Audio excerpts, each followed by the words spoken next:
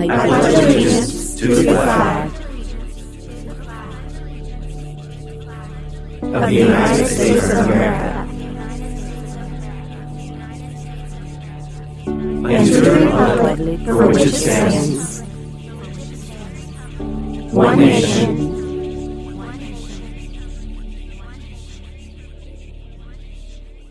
It was August the 2nd when the delegates finally put pen to paper. The first name was signed with a large, bold flourish, and one by one they were called upon to follow suit.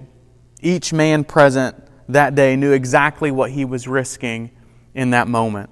To the British, this was treason, an act of war punishable by death. A heavy silence filled the room as one man after the other signed what each believed to be their death sentence.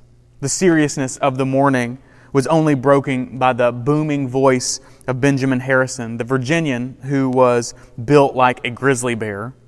He turned to the scrawny-framed Elbridge Gerry of Massachusetts and said to him with a wry smile, "I shall have a great advantage over you, Mr. Gerry, when we are all hung for what we are now doing. With me, it will be over in an instant, but you will be dancing on air for an hour after I'm gone." In fact, it was Benjamin Franklin who said, "Indeed, we must all hang together, otherwise we will most assuredly hang separately." Today we're beginning a brand new series of sermons that we've entitled Under God. And over the next 4 weeks, we'll be looking at the Pledge of Allegiance through the lens of the Scriptures. Because you may know this and you may not, but there is an election coming up. And elections can, from time to time, be a little bit divisive. Today we'll be looking at what it means to be one nation. And then next week, we'll explore the implications of living under God. On November the 8th, Webby will remind us that Jesus' followers are to be indivisible. You see, elections have winners and elections have losers, but as the followers of Jesus, we are to be united. Not a sliver of space or a hint of daylight should come between us, and that includes our politics. Finally, Chris will wrap things up by exploring what it means to extend liberty and justice to all. What does it look like to be a source of freedom and fairness to the world around us? The truth is, it would be really easy for Christians living right now in 2020 to get swept along with the current of our culture. I mean, it's true. The followers of Jesus could give up and go with the flow. But if we were to do that, if we were to settle for this, we would be sacrificing an opportunity to show our community and our country the real Jesus. I don't believe that we have been blessed so extravagantly to just enjoy our nation's blessings and savor our country's freedoms. We, the followers of Jesus, are also here to be a blessing to others and help them find lasting freedom in Jesus. If you'll recall, one of the major factors for colonizing the Americas to begin with was the opportunity to worship freely. The Church of England and the Catholic churches of Europe had established hierarchies and rituals that went beyond what was taught in the Scriptures. The colonists of the Plymouth colony there rejected this encroachment on their faith and came to be known as separatists or pilgrims. They believed that the Church of England and the Catholic churches of Europe had strayed too far, and they wanted the opportunity to freely worship and stand on the Bible.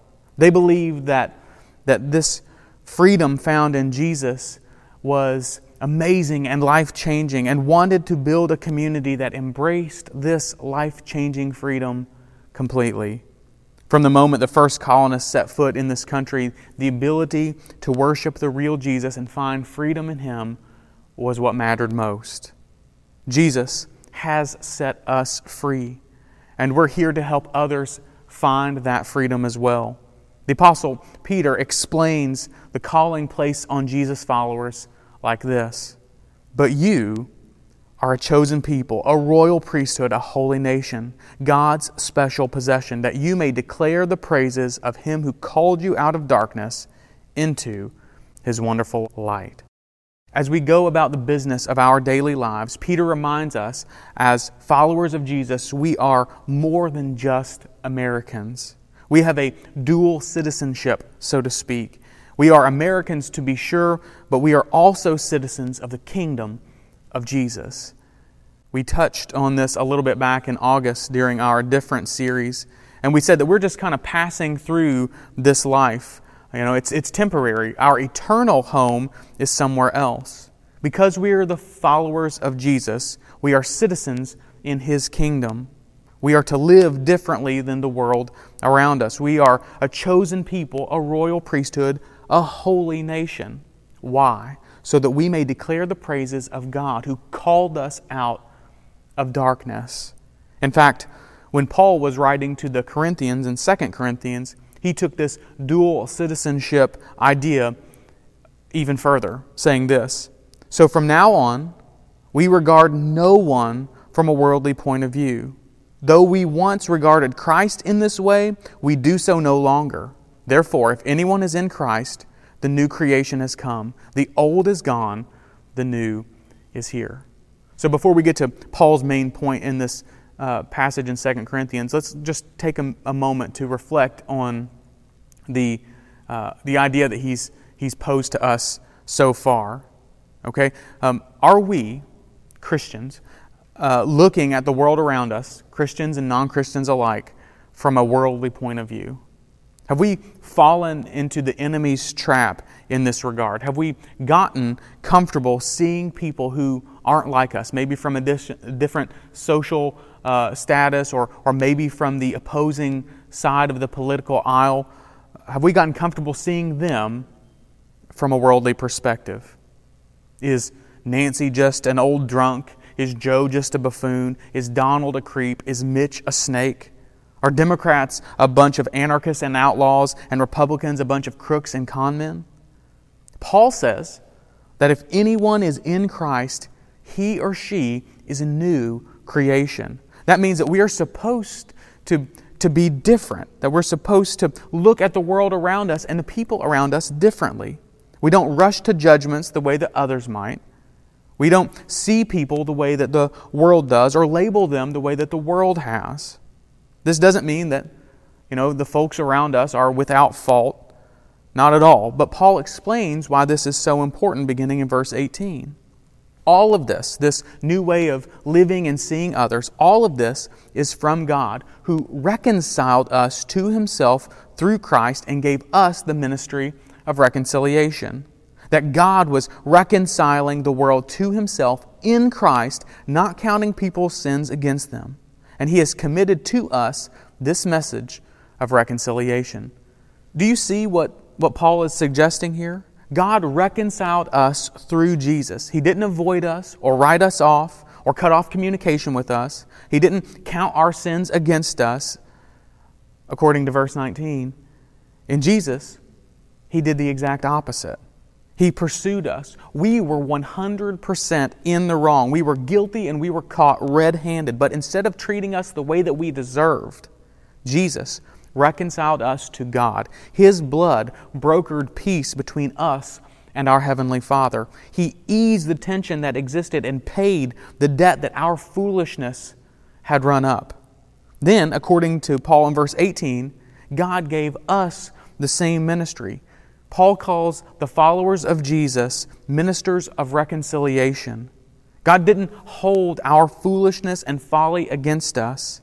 And that would, in theory, make it really easy for us to accept others who are also prone to lengthy episodes of foolishness and folly themselves. Right? Paul continues, verse 20. We are therefore Christ's ambassadors, as though God were making His appeal through us. We implore you on Christ's behalf, be reconciled to God. This is where this idea of dual citizenship climaxes. You see, we are not just average, everyday American citizens. We are also a royal priesthood, citizens of a holy nation, chosen to be ambassadors of the King. Now, I happen to think this is super, super interesting. You see, an ambassador is the highest ranking diplomat sent from one country to another.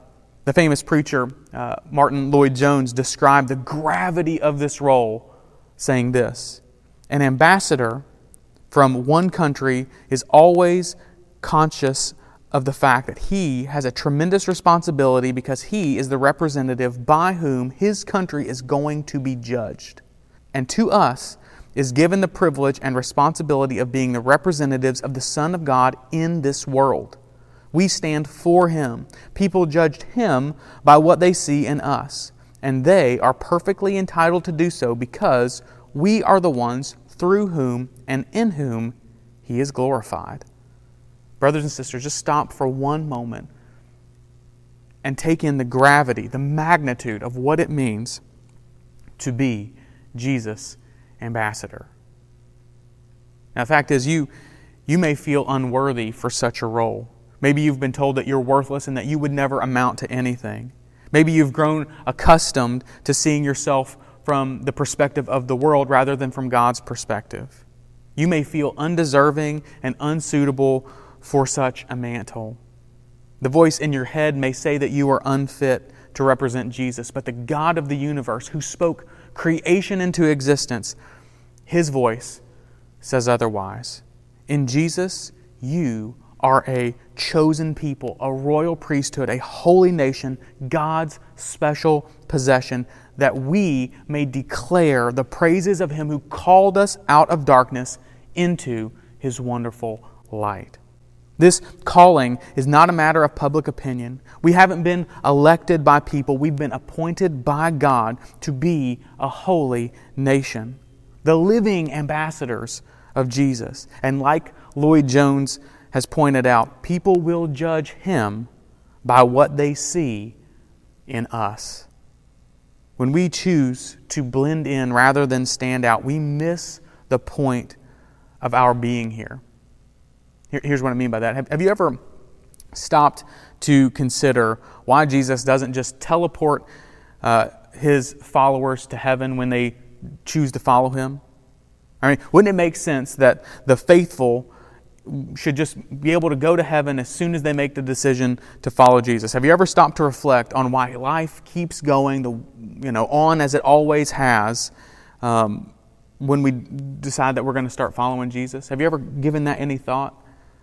I think the reason that we aren't instantly transported to heaven is the goal isn't just to get us to heaven, but to get heaven to earth as well. Remember Jesus' prayer in Matthew chapter 6?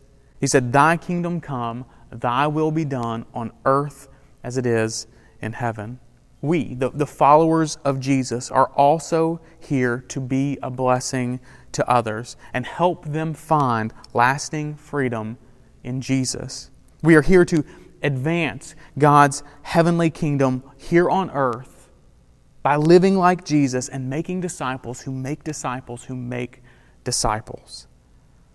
As the spring of 1778 inched closer and closer to the summer of 1778, the war for American independence raged on.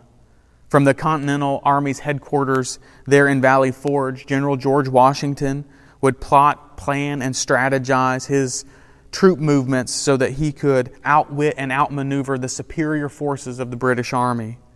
Washington understood the odds his men were up against, and he knew the perils that lay before them at literally every turn. He recognized that if their cause were to fail, they would lose their lives and America would never be free. But on the morning of Saturday, May the 2nd, 1778, Washington sat at his post, drawing up general orders for his many regiments. However, his instructions that day read more like the sermon notes of a country preacher rather than the battle plans of a rugged general. Quote, "While we are zealously performing the duties of good citizens and soldiers," Washington wrote, "we certainly ought not to be inattentive to the higher duties of religion. To the distinguished character of patriot, it should be our highest glory to add the more distinguished character of Christian." I think what Washington understood that day in 1778 is something that we can't afford to forget right now in the life of our country. Being good citizens and patriots is admirable and noble. But as Christians, we don't represent ourselves alone. We represent Jesus too. We should seek to have the character of Christ. We are His ambassadors, members of a holy nation, determined to bring God's kingdom to earth just as it is in heaven. If you've never chosen to follow Jesus, you can take that step today. When we repent of our sins and are baptized into Christ, we are set free from the power of sin, and the Holy Spirit comes to live in us, to reshape us from the inside out so that we can begin thinking and speaking and acting the way that Jesus did. If you've never been reconciled to God by accepting Jesus as your Savior, that invitation is available to you today. Let's pray. Heavenly Father, we thank you for including us in your kingdom. Help us to live in such a way that we don't overlook the fact that our example matters to you and to the world around us. And Father, for those who've never determined to follow you, I pray that you will speak to their hearts, embolden them with courage so that they might choose you over the world and seek to join your kingdom and your family. Father, we love you and we thank you for all that you've done for us, especially in giving us Jesus. We pray all these things in His name. Amen.